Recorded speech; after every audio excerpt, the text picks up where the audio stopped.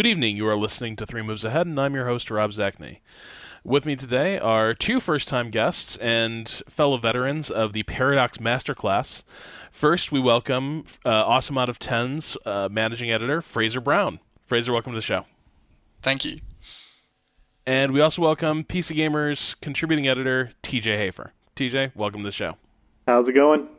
Not as well as before I started a war with Troy's Russia. To That's be true. Quite honest. Yeah. Which I guess obliquely brings us to today's topic, a game that we've been playing for about the last week, and played a bit of at Paradox Con as well, March of the Eagles. March of the Eagles is I think right here, this is I think where the discussion kind of starts, because I find it a little hard to classify. It is a war game in many ways, but it's a war game built into a grand strategy engine and with a lot of grand strategy trappings. But it's still, unlike every other Paradox game, this is very focused on one war, a very small window of time, and you don't have a lot of choices except for who you're going to beat the living hell out of. Right. Yeah. There's set victory conditions for every nation, and you either are going to achieve it or you're not. There's no really setting your own goals and things like that, like in Europa or Crusader Kings. And I'd call it a war game. I'd say that's a fairly accurate description. Potentially a cooperative war game. I mean, Yeah. with the coalitions, you can certainly team up against others and get a minor victory. Right. If, say, It France has- or Britain wins. It has kind of a stripped down version of the political system from other Paradox games in it. So it's not only war, but it's mostly war. So if you're not entirely familiar with March of the Eagles, I guess to set the stage a little bit, I think the game opens in 1805. Just before while the Grand Armée is sort of camped at Boulogne waiting to invade England, which it never really did, and just before it had to go east and smash the hell out of the Austrians and Russians, and then a year later, of course, it would also shatter the Prussian army as well. And so it's really, it's just on the cusp of, the peak of the Napoleonic Wars and the campaigns up through 1812, leading to his ultimate downfall. And I guess the place to start, and you referred to this a bit, TJ, is the victory conditions. There are 8 major powers in March of the Eagles, and there's 7 major powers and 1 quote-unquote major power. Yes, the Swedish nationalist Paradox. Sweden has a way of faring well in every Paradox game. Not when TJ's playing it. I don't think it's possible to win as Sweden, quite honestly. I mean, I'm sure somebody can do it, but I've never been able to do it. Well, the victory conditions are really tricky, because every major power is sort of, the overarching structure of the game is everyone is seeking dominance both on land and sea. Mm-hmm. And once somebody becomes the dominant land and sea power, the game is over, and that player has won. And you become the dominant power in those aspects by capturing different provinces that are strategically required in order to raise your dominance in one of those 2 categories. And they're different for every nation, right? So it's not like Russia has to conquer Ireland before they're master of the ocean. Russia can go basically take a bunch of North Sea ports and, call it a day. But the trick is that you can't just capture all your requirements. You also have to make sure the previously dominant power has their hold broken on it. And I think that sort of triggers, as we've been playing our multiplayer game, I find it's made for some really interesting diplomatic calculations. Right. Well, I mean, for a while there, Greg Tito from The Escapists, he's playing the Ottomans. He would have won the game if I think France was still land dominant. Is that what was keeping him from winning? Yeah, it Oh, was God, France's really? land dominance. That was all that was stopping him. In fact, that was why Joe wanted me to turn on France as Spain, France's only actual ally at that time, or player ally. Yeah. If I turned on France and lowered the land dominance, then Greg would have won the game. So I just declared war on Greg instead. So yeah, you can keep taking dominance objectives all day, but if there's already somebody with dominance and you don't break their dominance, you don't win no matter how many of your objectives you get. So what I find, the diplomatic calculations become really interesting because basically, everyone is going to sort of ally against the person who's in danger of snowballing and achieving the total dominance. Right. And so all these relationships are formed with the knowledge that, at some point we've all you're probably going to have to turn on your ally, because you don't really, as much as you might be working as a common enemy, you're also hoping to come out of the war, as much stronger in terms of dominance objectives. And so it's the sort of countdown as to when the alliance is going to fall apart and dissolve into self-interest. And right. I find it just makes it, in multiplayer in particular, I find it's a really sort of exhilarating paranoid game. It is, and I think it shines in the multiplayer. That's kind of where it finds its place, because other Paradox games, like Paradox Grand Strategy games, when I try to play them in multiplayer, it's just too much to manage in real time. Like when I play single player in Europa or Crusader Kings, I'm pausing all the time. Whereas I feel like March of the Eagles it gives you just enough to do that you can play it in multiplayer without pausing pretty smoothly and without losing track of, 7 of the 10 things you're supposed to be keeping track of. It allows you just to focus on the war from a gameplay standpoint, and all the intrigue and diplomacy is just done by players talking with each other. So it makes things a lot easier. You don't have to keep on top of quite as many things as you would in, say, Europa Universalis or CK2. Now, have you guys played much single player? Not as much. I did in the beta. Yeah, more so in the beta. The multiplayer has been kind of drawing me away from it, to be honest. Yeah, and I think with good reason. Now, I sort of hoped that the beta AI was just, beta AI, and you might see a bit of an improvement in the release version of the game. And I don't mean to say here that March of the Eagles AI completely fails at its task, but when you think about it, the victory conditions we outlined just a few minutes ago, they're simple and straightforward. They're the sort of thing that's easy to comprehend if you're a person, and it's easy to make those calculations. But I'm not sure the AI is up to making the same judgments, because what I'm finding is it's really diplomatically passive, and the diplomatic game is actually kind of boring and unsatisfying. Well, the other thing is this map, compared to the other Clausewitz maps, has a lot of provinces on it. It probably has 4 to 5 times as many, maybe not quite that many, as like the Europa map or the Crusader Kings map. I feel like the AI does not do a great job of splitting their armies and maneuvering them. They pretty much just send everything down one corridor and try to capture that way. Yeah, it's big stacks rather than lots of little units going everywhere and trying to... Because, a small unit can snatch up a province pretty quickly. Just walking through it, often the province is captured. Right, if there's no fortification. Yeah, exactly. If it's just usually the dominance provinces are, but right. It's very easy for them just to march through, but they don't do that. As TJ said, they'll just go down one path. It's also interesting, though, if you just march through it, and there's no fortification, you don't control the province once your troops leave. I think maybe you can detach a supply guard to hold the province. Yeah, so you'd be dropping units on it, but I've not really seen the AI do that. Yeah. So yeah, I've seen the AI do some, like a lot of AIs, you see flashes of, oh, that's impressive, clever girl. But then they're also, really depressing, boneheaded moves. So, for instance, I'm playing a game as Britain, and God, what a joyless and infuriating game Britain ends up playing, every single time. Yeah. But I'm playing a game as Britain, and I decided to do the, I'll try to pick at the periphery of Napoleon's empire, and so I took all the Spanish Mediterranean colonies, took out the northern African allies, took the Spanish island ports in the Med, and then I started on Italy, and I protected Sicily from a French invasion, basically by parking a fleet in the Straits. What is it? The Straits Messina, right. connecting the boot to Sicily. And if you've got a fleet there, they can't cross.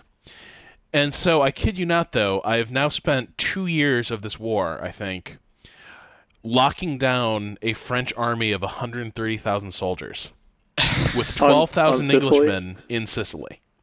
They're just parked there. Troy did the same thing to me in the Baltic. My entire army is currently penned in on this island with Russian ships on either side, and I haven't been able to do anything for like 20 minutes. But the thing is, but you're trapped by sea. You can't get out.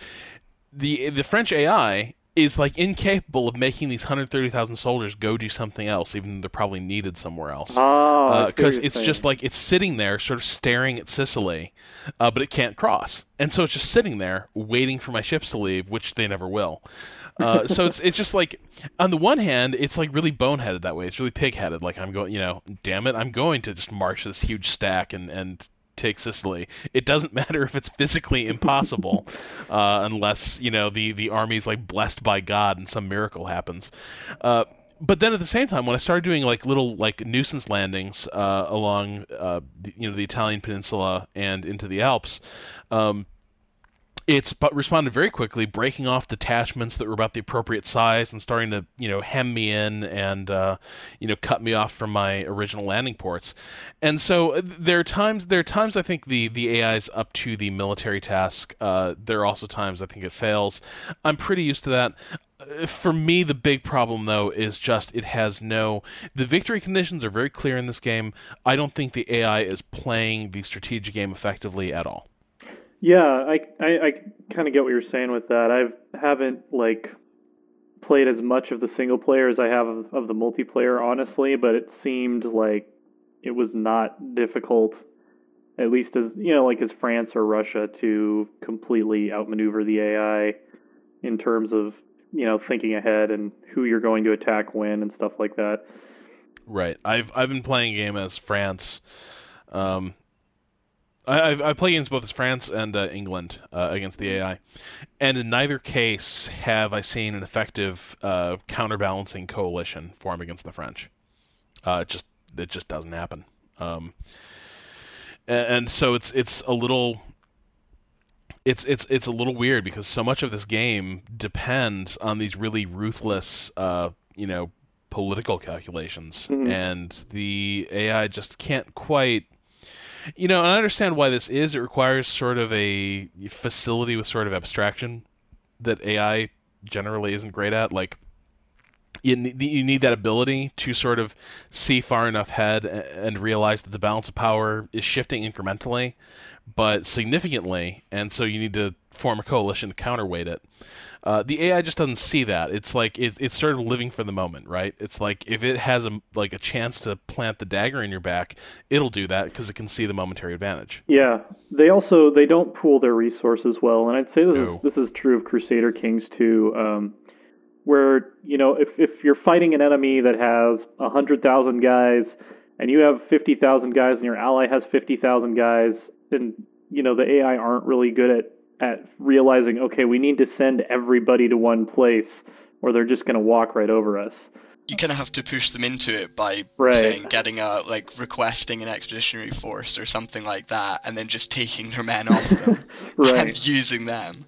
Or following them around. Yeah, exactly. That's a pretty cool feature you cite, though, Fraser, with the getting expeditionary forces, because some of your little allies can put together a decent little army. I find the Dutch punch way above their weight. Yeah, I actually played a game as the Dutch, and France kept taking my troops because I had so many of them. I learned that you don't want to mess with the Moroccans. When I had them as a satellite nation in our multiplayer game, they just marched all the way across North Africa. And basically they would just clean up after me. It was fantastic, and it was a very small force as well. And then, of course, I had Portugal going off and trying to conquer Ireland, which Paul Dean did not like very much. God, the AI has this fixation on Ireland. I don't think the Irish are this obsessed with liberating Ireland. Yeah. Because it's just every game... And this again speaks to sort of the weird quirks of the AI. I had to fend off an invasion of Tuscan troops into Ireland. Tuscany loaded troops onto a boat, sailed it through the Mediterranean. While I was fighting in Italy, so like I was there, like in Tuscany. They loaded troops onto a boat, sailed them past Gibraltar, and then worked their way up the coast, and then appeared in Ireland and started like conquering Ireland for Tuscany.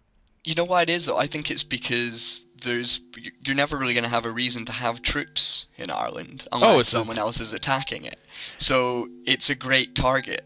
It is. Even if they don't have any dominance objectives there, they'll send it there because you don't have any troops there. And I think it's very, very... It's as simple as that. Yeah, and if you can and it's not really a good idea. It is and it isn't. It's weird, though. Like, Ireland ends up fulfilling this role. And I guess this is something I kind of like about the game. The dominance objectives and the weird, like, peculiar vulnerabilities each power has because of what it needs to hold create these little, like, Achilles heel strategies that are kind of... It is a little bit gamey. It totally feels dumb when it's like... Like, do I really need to go deal with, like, 4,000 Frenchmen who are somehow conquering Ireland? Like, couldn't we just call out the village police and like, round them up? Yeah. But instead, no, you got to go deploy and do it. But at the same time, it does sort of model this... the fact that like these great powers as they expand, they're always these like you always got to watch your back, and it requires actually a significant amount of resources just to make sure that you're safe from those little exploitative raid strategies. Like if you're Britain and you're trying to guard Ireland, that actually requires quite a number of ships to screen Ireland off and pick up any raiders coming. And like so you end up with having to put a tremendous amount of resources into just these things that will probably do you no good except as watchdogs. But these little armies that they send to Ireland are 1,000, 2,000 men. It's never very big. I've had the French get real. I've had the French. Really? Yeah, I've had the French appear with 3 stacks of about 12,000 apiece. Wow! And in they Ireland? that it was not pleasant. Wow, that's quite frustrating. Yeah, and the other thing is this: they caught my main transport fleet out on the high seas before it was transiting to join with some escorts. They caught it out, and transports just die like flies in this game. Yeah. Like, if they're not escorted, they can't run. They're gone. Yeah, so 36,000 Frenchmen land in Ireland, and suddenly I'm England, and I'm like, okay, so where are my transports? Well, I've got a few in the Mediterranean, but they're needed desperately to ferry troops around. So I just had to watch France conquer Ireland while I like crash built transports, and I couldn't just build a few transports because I needed enough to bring like it's 36,000 well-led Frenchmen. Like if you make an amphibious landing against that, you're in deep trouble. So it became this really interesting, like it was this lost year of campaigning as I frantically tried to reassert control over Ireland. It was pretty cool. Although I will say one of the mechanics I really like about March of the Eagles is the idea points are or ideas are kind of like your talent tree type thing, and the fact that they made it so you get more of them for losing, so it's actually a somewhat reasonable early game meta strategy to lose to the French a bunch, so you can build up idea points and then have your manpower refill, later on in the campaign. I really like that, actually. I haven't seen anything like that in another war game. Well, it makes sense because the Grand Army is just so powerful at the beginning of the game. I mean, Britain starts off, invading France, if I recall right? Like, they've actually got a fleet with troops. They've got a fleet ready Channel. To go. They don't have troops in the Channel, but they've got they've got the home army, I think, ready to go. Okay, which is hilarious because, of course, the Grand Army starts in the north. So basically, if the moment they land, should a player decide to invade immediately, they'll be destroyed. Because there's no army even close to that size. But it's potentially an alright tactic if you want to farm idea points. Yeah, and the English can do that because if your navy holds out, you don't really need troops to guard your borders. But yeah, so the idea points thing is actually really fascinating, and I kind of adore it. Now, our friend Joe Robinson, who's been playing in this game with us, isn't as happy with the system, and I think his objections are worth sharing here, because his problem is that to get a meaningful amount of idea points, you need basically to get, like, you can't just be beaten, you need to get, like, wrecked. Mm-hmm. In order to really rack up idea points. And the trouble is that, like, that usually means losing huge fractions of your army or navy at one go. And the trouble is that with, like, manpower, like, once your manpower level goes down, it can go down very quickly. It actually takes a long time to rebuild that. And so the act of getting those idea points might be great, but in the meantime, you might effectively be taken out of the game while that happens. I'm not sure. Like, I'm curious. Like, do you guys feel that maybe it's a little too stingy with the idea points? Do you think that defeat is maybe a little too punishing for what it gives you? I definitely feel like manpower recharges really, really slowly. I mean, it can take you if you lose like 2/3 of your army, say, it can take like a third of the entire campaign to build that all back up. It feels like so I don't know that they're too stingy with idea points, but I do feel like manpower. You sit around so long waiting for manpower to build back up, especially if you're playing as a country like Sweden that doesn't start with all that much of it. Yeah, I've got to agree that I don't think the idea points are necessarily the problem. I mean, playing as Spain, I had a few losses, but not many, but I still had a decent amount of ideas that I'd unlocked, and I'd started customizing my nation, I guess. But just after losing a force, it just takes so long to get back up to fighting standard. Even worse with fleets, because they just take so damn long to build. Mm-hmm. There's Spain has a lot of close naval dominance objectives, and it's much easier for Spain to really become a naval dominant power than a land dominant power. And yet it just takes so long to build a fleet that it almost seems pointless. And there's frigates, which you can get out fairly quickly, but if your enemy is using ships of the line, the frigates might as well not be there. So, and remember what fleet starts parked right outside of Spain. You've got Nelson, and it's all ships of the line. It's the biggest. Both Nelson and Keith are down there in the Mediterranean, right? And they're each got like insane stats and large squadrons of ships of the line. And the Ottomans, because I noticed that Greg had a massive fleet. It was huge. I think there were a lot of frigates though in that, but it was still a powerful fleet. I lost quite a few transport ships, and I basically just gave up on moving anything across the Mediterranean for about 6 months. So I actually I like frigates. I like frigates as they're such great blockade and recon ships. Yeah. That it's usually good to have a few light squadrons seated around, but you really need to have a few groups of like heavy ships of the line. And they take the better part of a year to build. And they're actually like a non-trivial expense on your national economy. Like, oh yeah. Like it basically for 12 Sweden, ships is your for Sweden wage. 3 frigates is a non-trivial expense. Oh man, but, yeah. It's different in single player though when you're raising more money, because there are those sorts of lulls, whereas in multiplayer everyone's at each other's throats all the time. Well, so that's a lot of money you're pouring into war. So you just don't have. I mean, I think the most I got up to as Spain, and I was doing quite well, was about like 1,000 gold or something like that, which is enough for maybe like 4 or 5 ships of the line. The economy tracker has some weird distortions. Like it will basically show you your daily what your current revenue for this month is, which can make it look like your economy is completely tanking if you were doing a lot of replacements of troops or repairing ships or have just launched a bunch of new constructions. But your economy is actually quite sound. That can be a little deceptive. They changed that for EU4. I know that there was, I think during I think it was last year. I don't know when, but it was like it is in March of the Eagles, and it was very deceptive. And I think they've changed it so that it reflects your kind of yearly income now or something like that.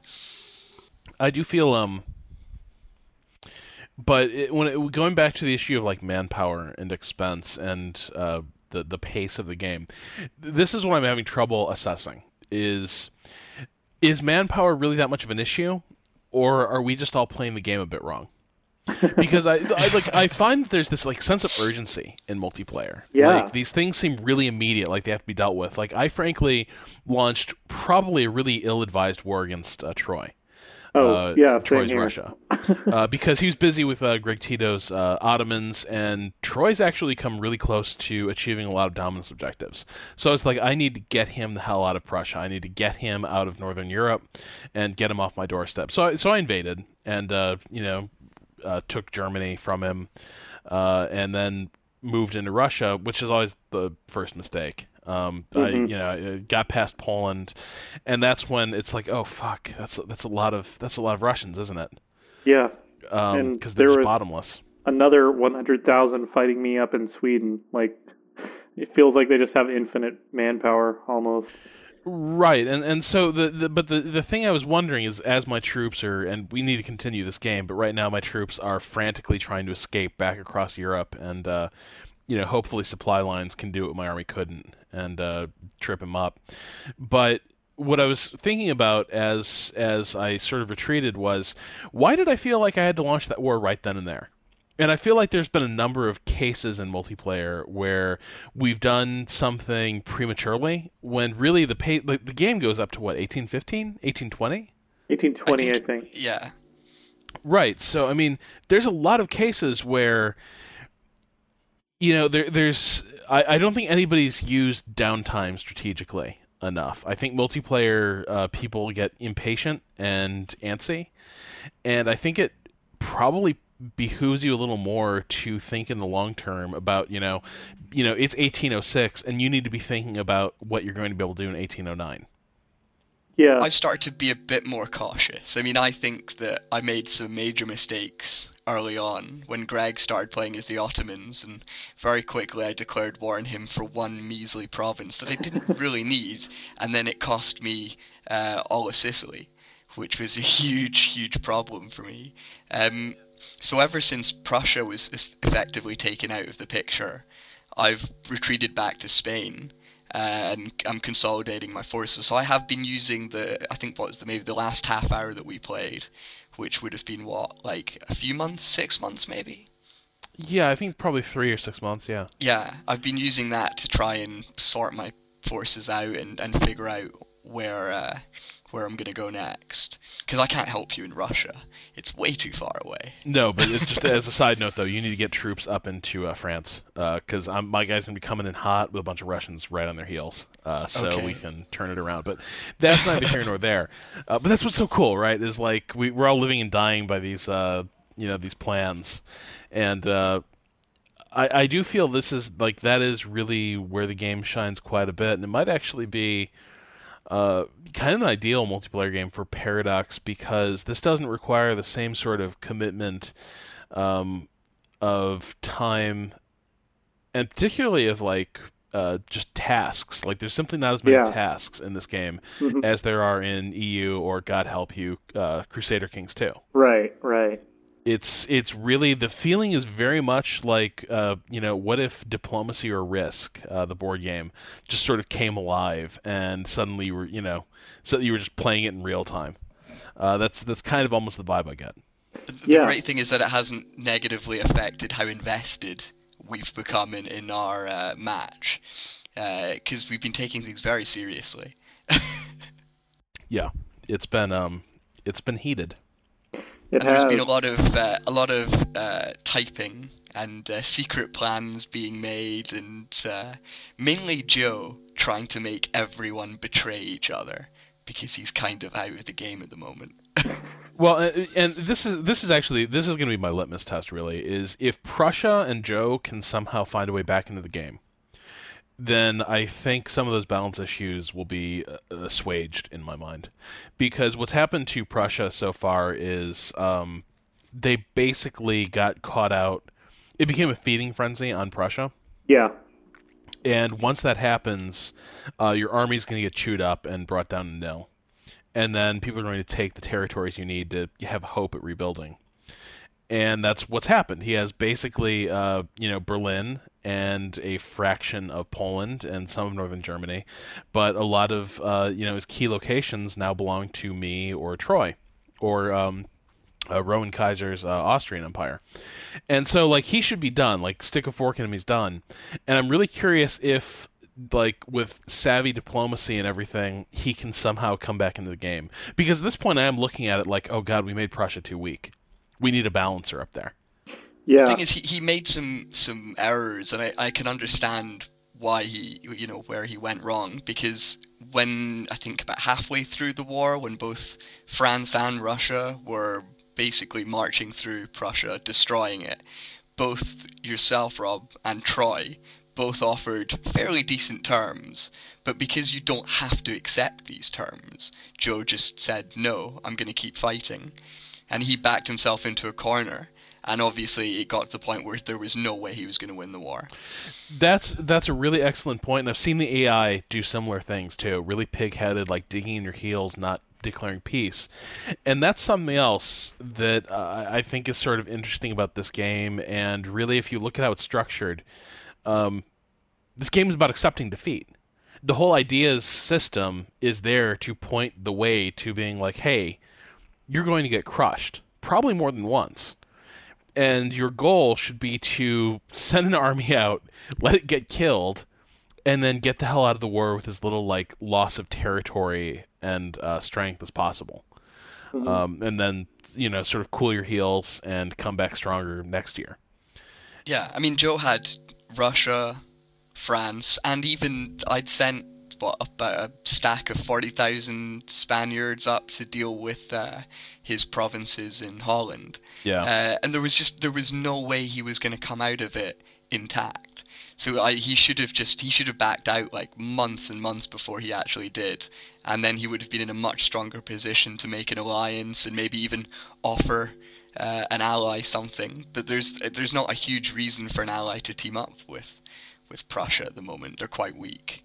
No, and it's sort of, it begs the question, though. It's possible a few of us were misplaying the game too, because we should have perhaps, like, I was still focused on winning this war against Joe, and I probably should have been starting to worry about how much Russia was sort of biting off in the east, or how much Rowan was sort of consuming, British, not British, but German satellites.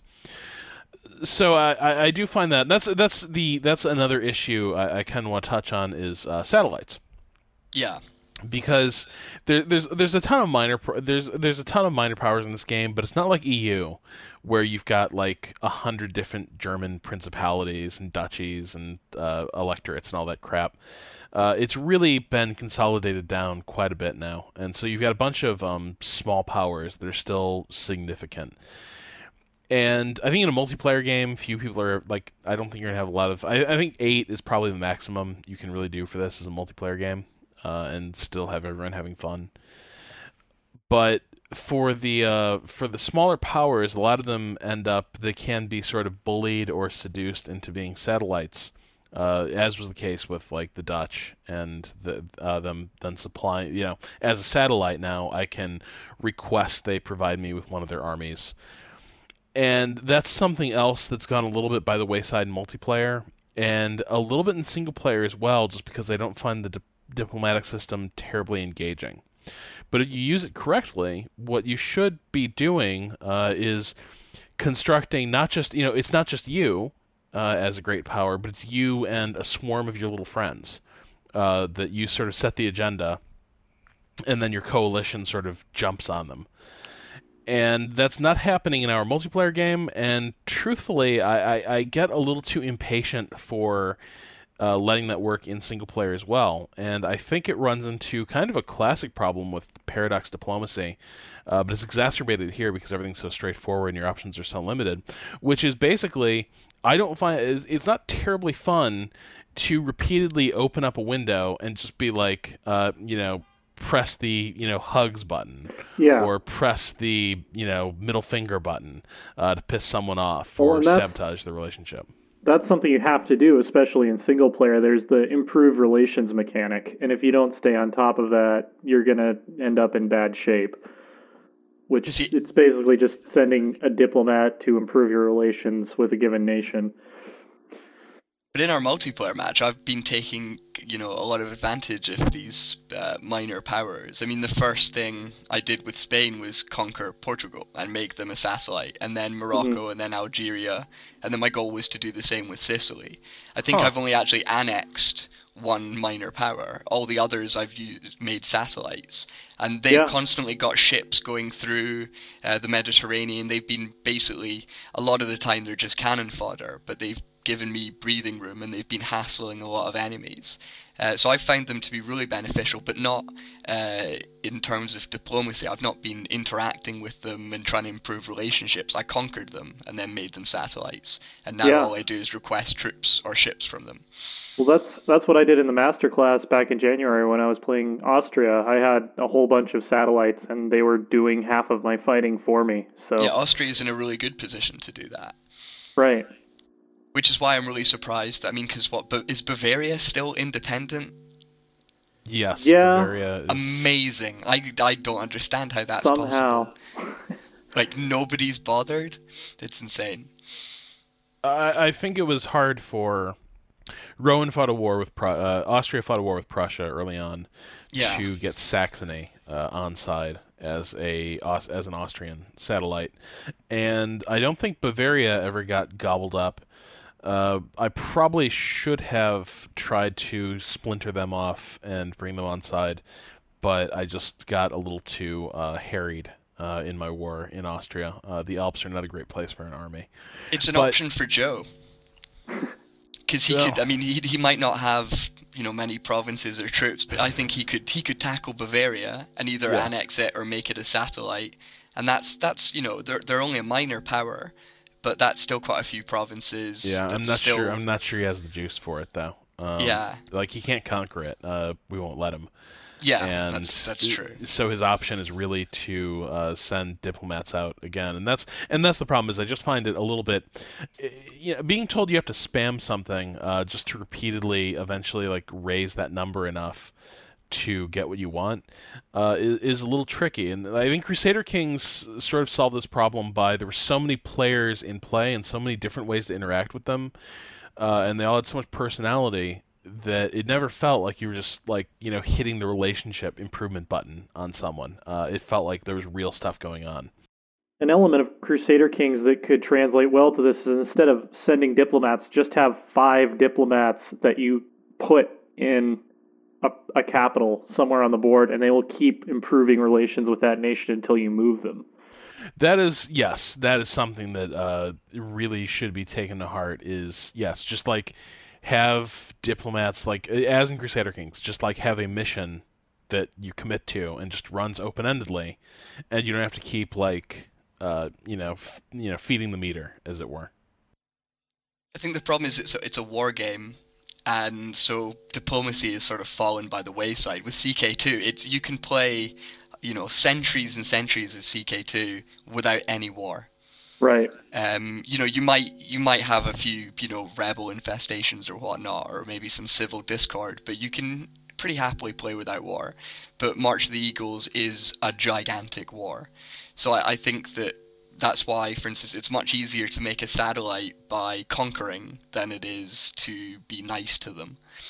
But I think that especially in the multiplayer, it made me just ignore diplomacy entirely. It's obviously a lot more necessary in single player.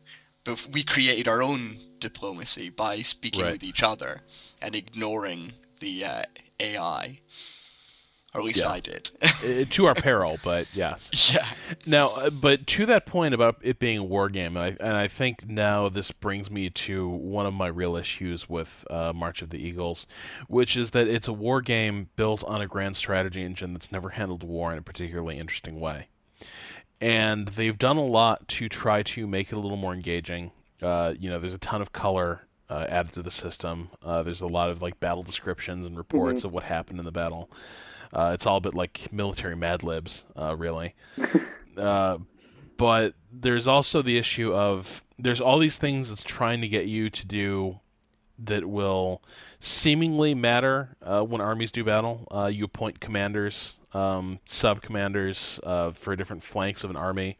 You don't want one stack to be too overwhelmingly large. You kind of want to spread out, and then of course you can build all these different units. Hussars, dragoons, Highlanders, King's German Legion, all these different special units, whatever.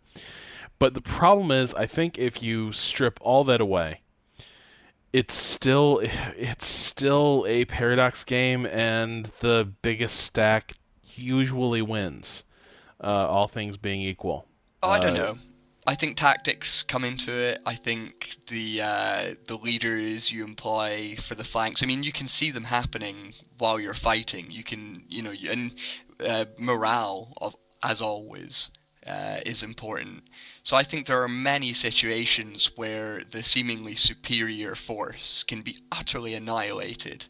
And I think I understand what you're saying, though, and I do think that it could have been further developed to make it really seem like a war game rather than a stripped down grand strategy title.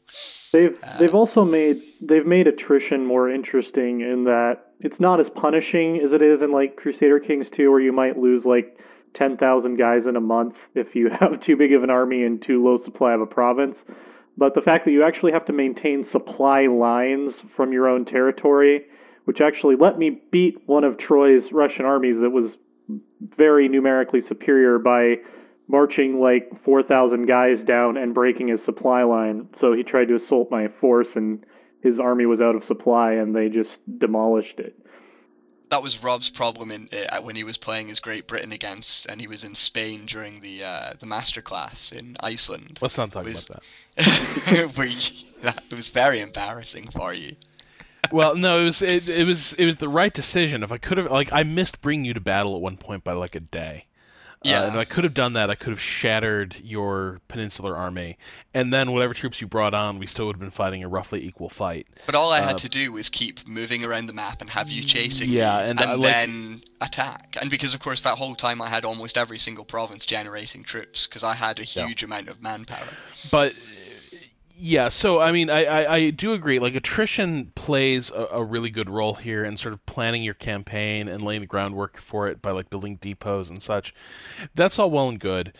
I have a real hard time detecting the difference. The flank stuff matters. Now, I agree with you about commanders, because basically you can view the commanders you appoint as like global bonuses to your army stack, or to the flank or the entire army stack. And so good commanders will tilt the battle in their favor, significantly, and that will matter. So will things like terrain that'll shift the battle a little farther in one way or another. But I still think like they're all a little bit marginal. Like, it's not going to.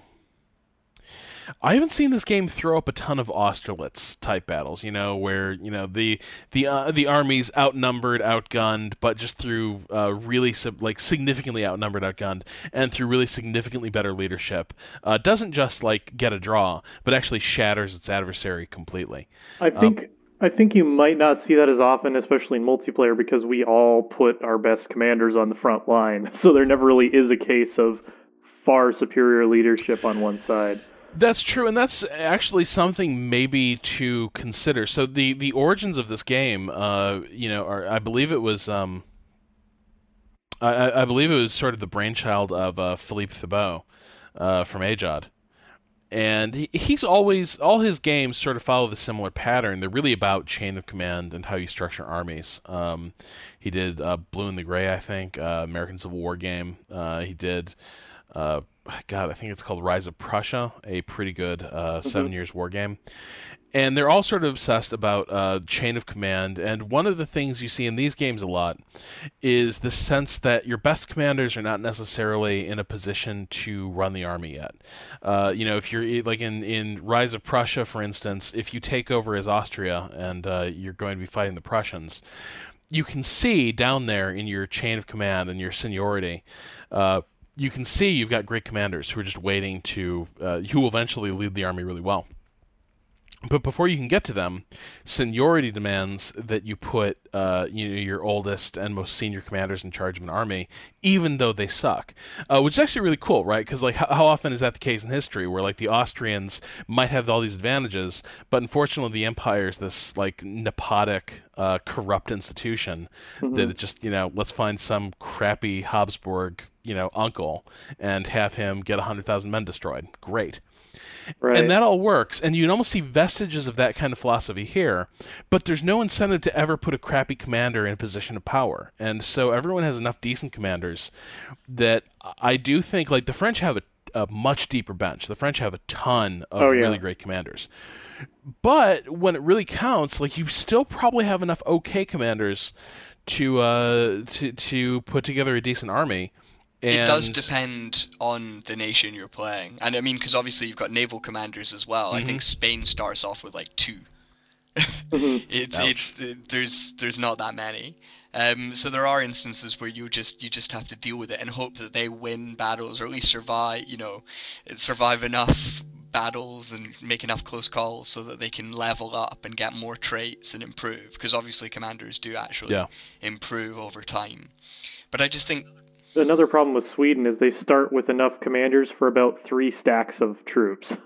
So it's like, okay, how am I going to divide this up? Right, and you don't seem to get new commanders, nor do you lose them, which is kind of weird. The idea is when you lose your units, the commander just legs it back to the capital. Right, which is okay up to a point, but I do think at some point, like, attrition of leadership has to matter. Like if... You know what I mean? Like if you're getting armies shot out from under you right and left, like once in a while you should see a general buy the farm. Yeah, exactly. And you just don't. That would be great, but then again, you've got to think about like who is March of the Eagles for, and I would say that going by what Paradox has said in the game that we've played, it's for people who aren't really that experienced with grand strategy titles. That's very true. Adding these very difficult, complex things into this title, while it would make us enjoy it more, it might not make the demographic it's aimed for enjoy it more. That is an excellent point, and it's true they have positioned it as kind of a way to sort of, it's sort of the wading pool of Paradox strategy games. Just get your feet wet and enjoy the feel a little bit before moving on to something. And they've gone much farther, I think, with this in terms of including tutorial options than they have in most of their other games. I don't know. Have you guys felt the tutorial? Like, there's a lot of, in addition to the usual tooltips, there's a lot of tutorial, hotspots on the interface. Do you find that useful? I didn't find it useful because I didn't really think I needed it, to be honest. But I know that like other people definitely will find it useful. I mean, I've got a few people to actually get the game, and they're not necessarily as confident with these sorts of titles.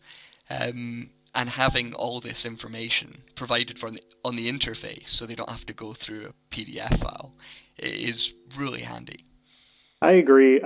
In the sense that they're probably helpful to people who aren't familiar with this type of game, but at the same time, I would not market this as the game to get people who are not into grand strategy into grand strategy, just because it's missing so many of the things that are unique about grand strategy that I think drew me into that genre. I don't think, if I was not already aware of Europa and Crusader Kings, that March of the Eagles would have made me want to seek those out necessarily. It is, like we said, closer to a war game than a grand strategy game at the end of the day. So yeah, I'd say they've done a pretty good job of making it easier to learn than your average Paradox game. But I don't know that it's the gateway drug that they might want it to be. I mean, let's face it, most people that are going to be dipping their toes into grand strategy are probably going to go the route of Civ or something like that, which is very, very easy to get into, but completely different. I mean, it's worlds apart. But I think maybe if they were looking to get into, say, a Paradox grand strategy title, then March of the Eagles might be a good way to go. Of course, I would just tell them to get a CK2. Right, I'd say the same thing. You just jump in and mess up a hell of a lot, but yeah, exactly. You'll learn the ropes.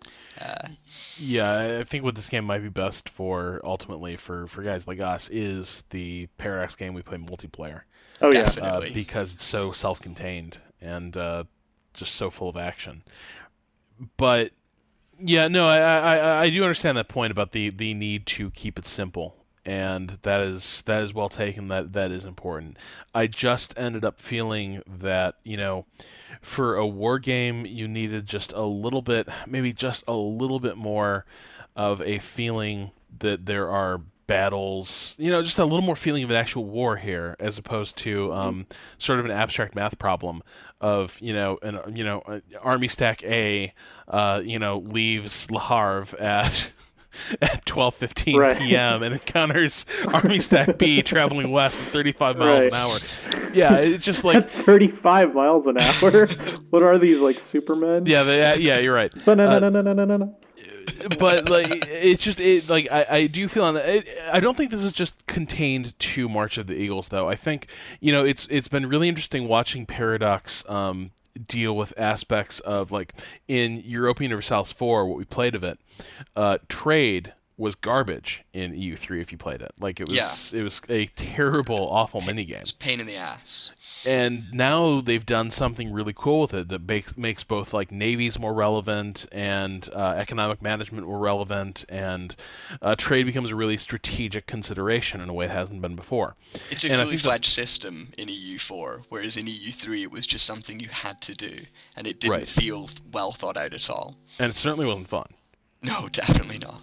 And so I'm glad to see that system given its due, and them to discover something sort of cool and satisfying to do with it.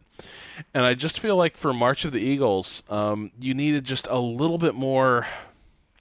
And this is so hard because it's like I've got a problem here, but I have no solution that I can propose. Right? Like, what? Like they can't go ahead and do a Total War style game where it's you fight the battle yourself, but I just feel that the combat mechanics in these games have always felt so detached, so out of control, and the variables so irrelevant. Like when I look at these, what units should you build?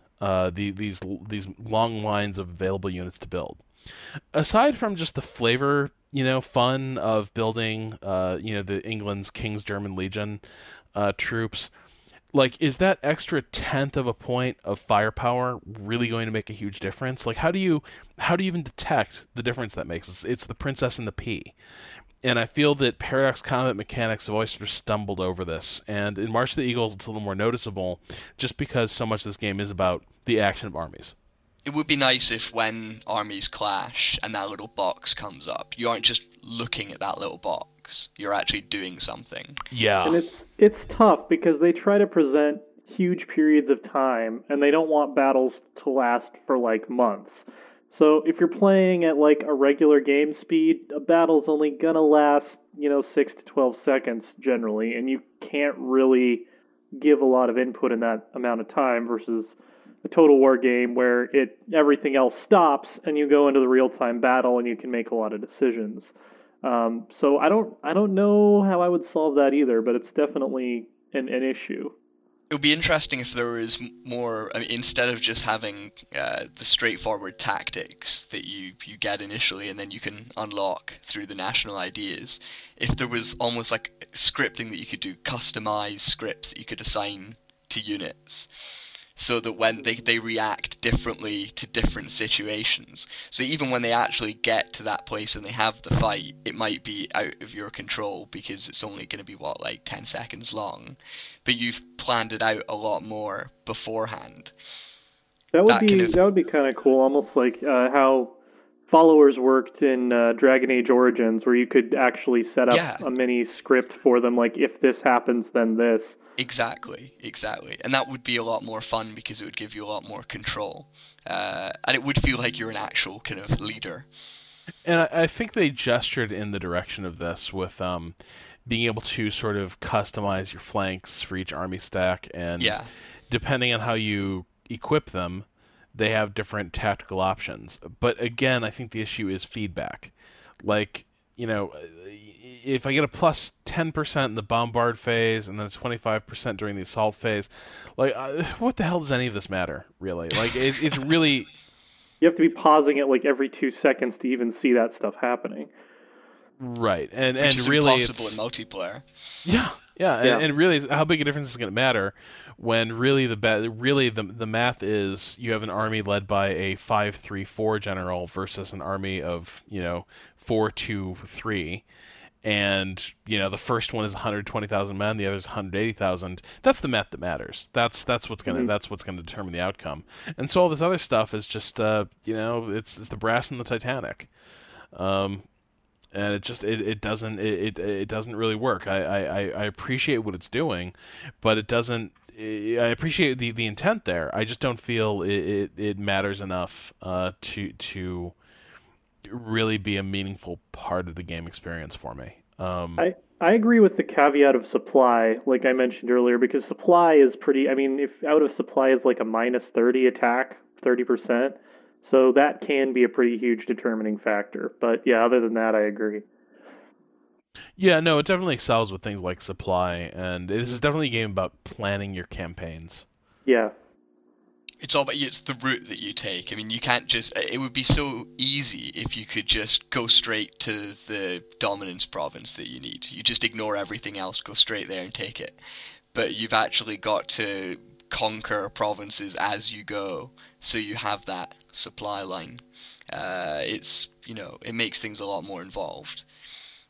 Yeah, I think where all that stuff really pays out is just it ties the diplomatic action of the game so much closer to the combat. Mm-hmm. Just making sure that like your line of march is going to determine the course of the campaign, and making sure you've got as many friends as possible along there, and making sure you don't have to fight too far in enemy territory. That's all really crucial, and that's also of course why Russia becomes such a nightmare to beat. Exactly. But I don't know. I also just end up feeling like, I don't know. I kind of wonder too. Whether the game hasn't been just a little bit maybe overbalanced. I feel, well, maybe you don't feel this way up in Sweden, TJ. But I don't know. I just feel like, Russia, for instance, has this huge manpower advantage, but I'm really at a loss to see what disadvantages they're struggling against. You know what I mean? Like it feels like Russia's usual bag is tons of troops, tons of resources, awful management, just terrible profligate management. Well, aren't there dominance provinces? Basically, almost all of them are in areas controlled by superpowers. That's true, but so are France's.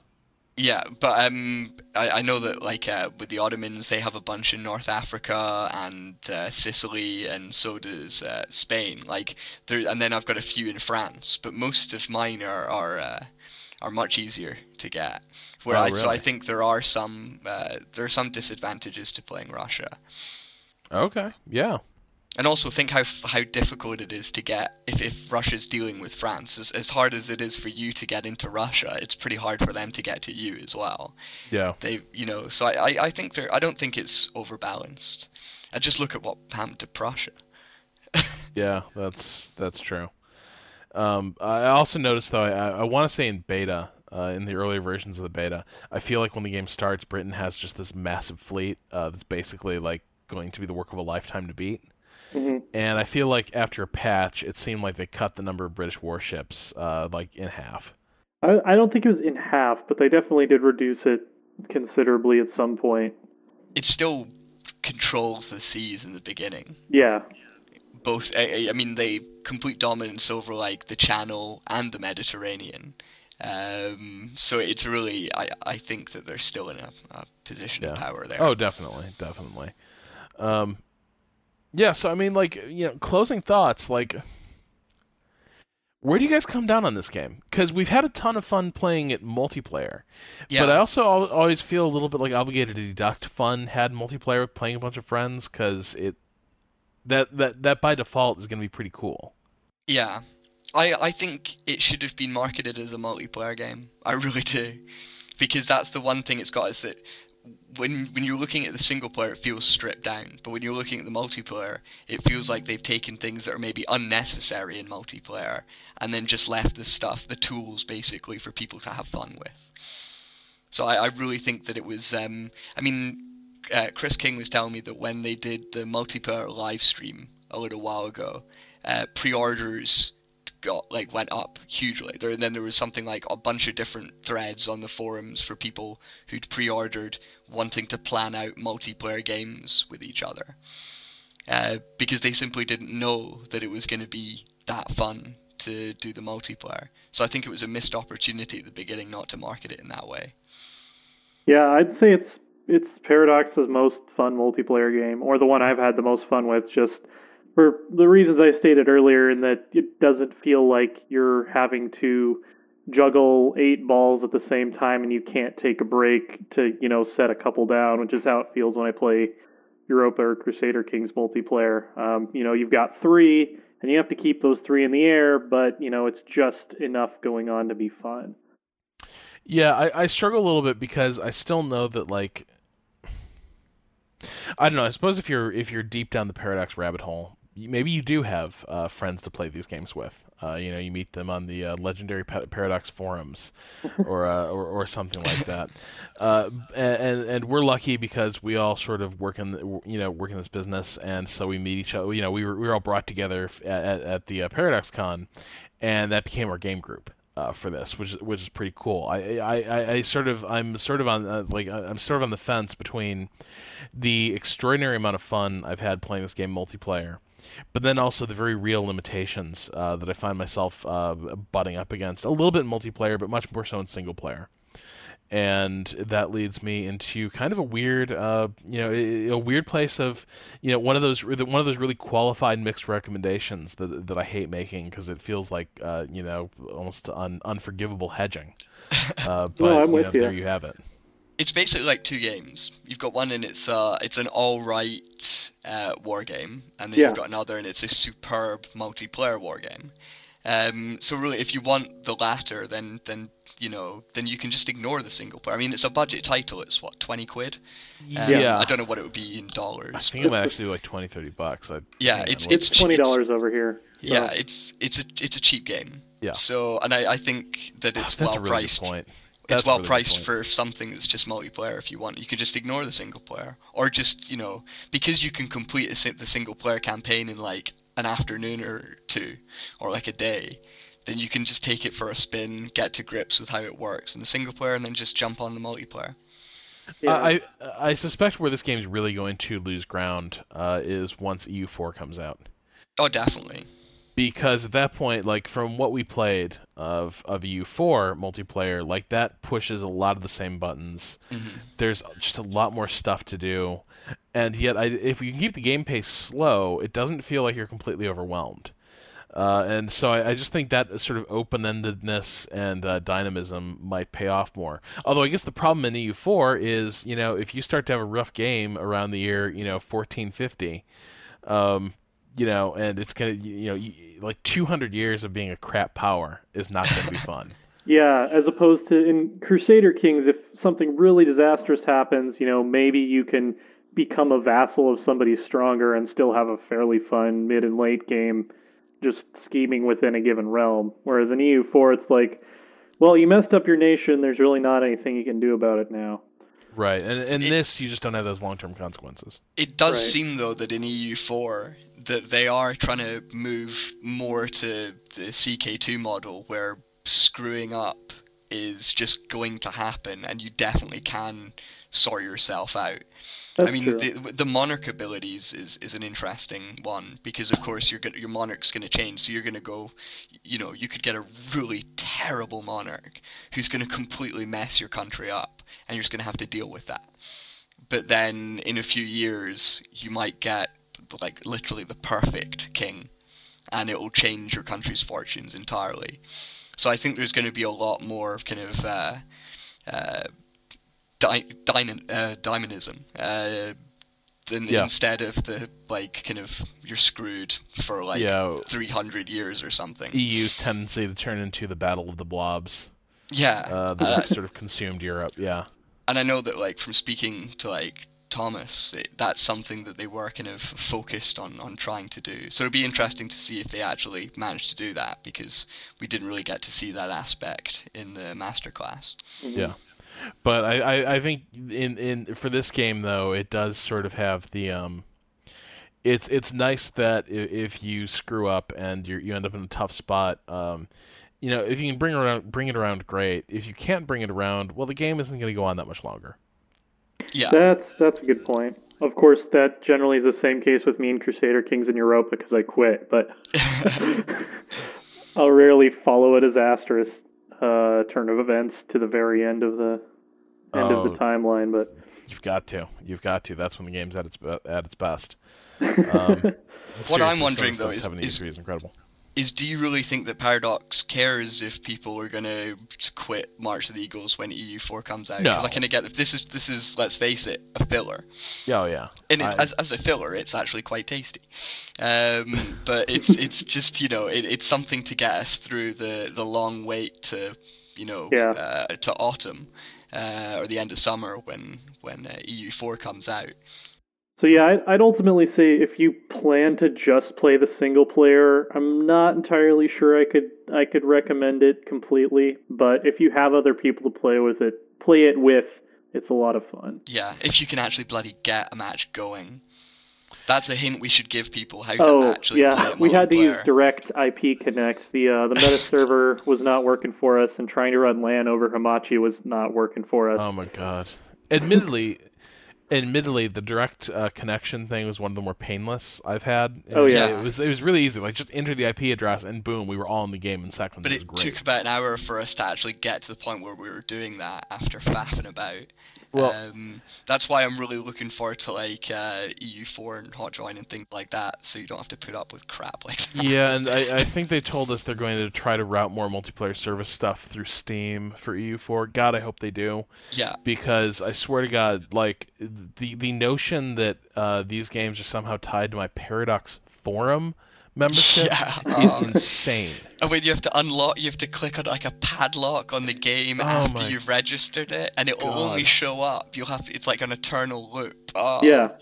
And if you change your password, you have to resend your password from the forums to the meta server, because it won't do that automatically. It did feel like we'd gone back in time over a decade. It was like pre-Game Spy even. It was just like, what in the hell am I doing here?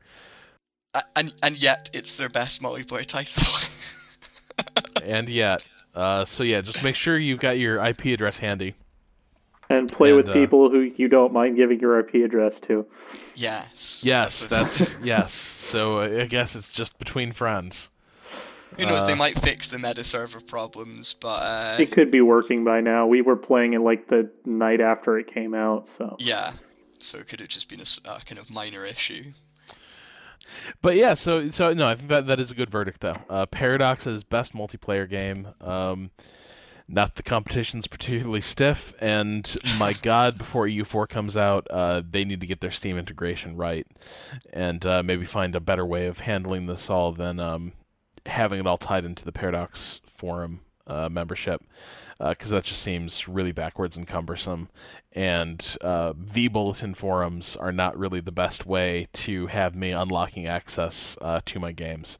Because this game, like, it'd be so nice if you could just be like, put up a flare on Steam or something and be like, hey, I'm playing March of the Eagles, and then have people just sort of join your game.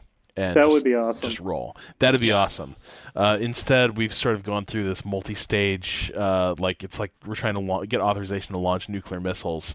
We got the Google group constantly coordinating times. We've got the IP address that we've all gotten written down to paste into the Direct Connect. And yeah, that can be a lot better. But that's in fairness, that's not a huge obstacle, and it's. It fills the exact same role as a really good, multiplayer board game does at a party. Definitely. Exactly. All right, so that does it for this week's show. My thanks, as always, to our producer, Michael Hermes, for putting this episode together. And my particular thanks to both of you guys for joining me today and, and also being such good sports during a week of heavy March of the Eagles combat. Yeah, thanks for having us on. It was fun. Yeah, it was good fun, and we'll be destroying you on Sunday. Hey, we're allies, Fraser. Are you telegraphing something here? I'm Sweden. I'm not going to be destroying anyone. All right, so that's been 3 Moves Ahead, and until next week, good night.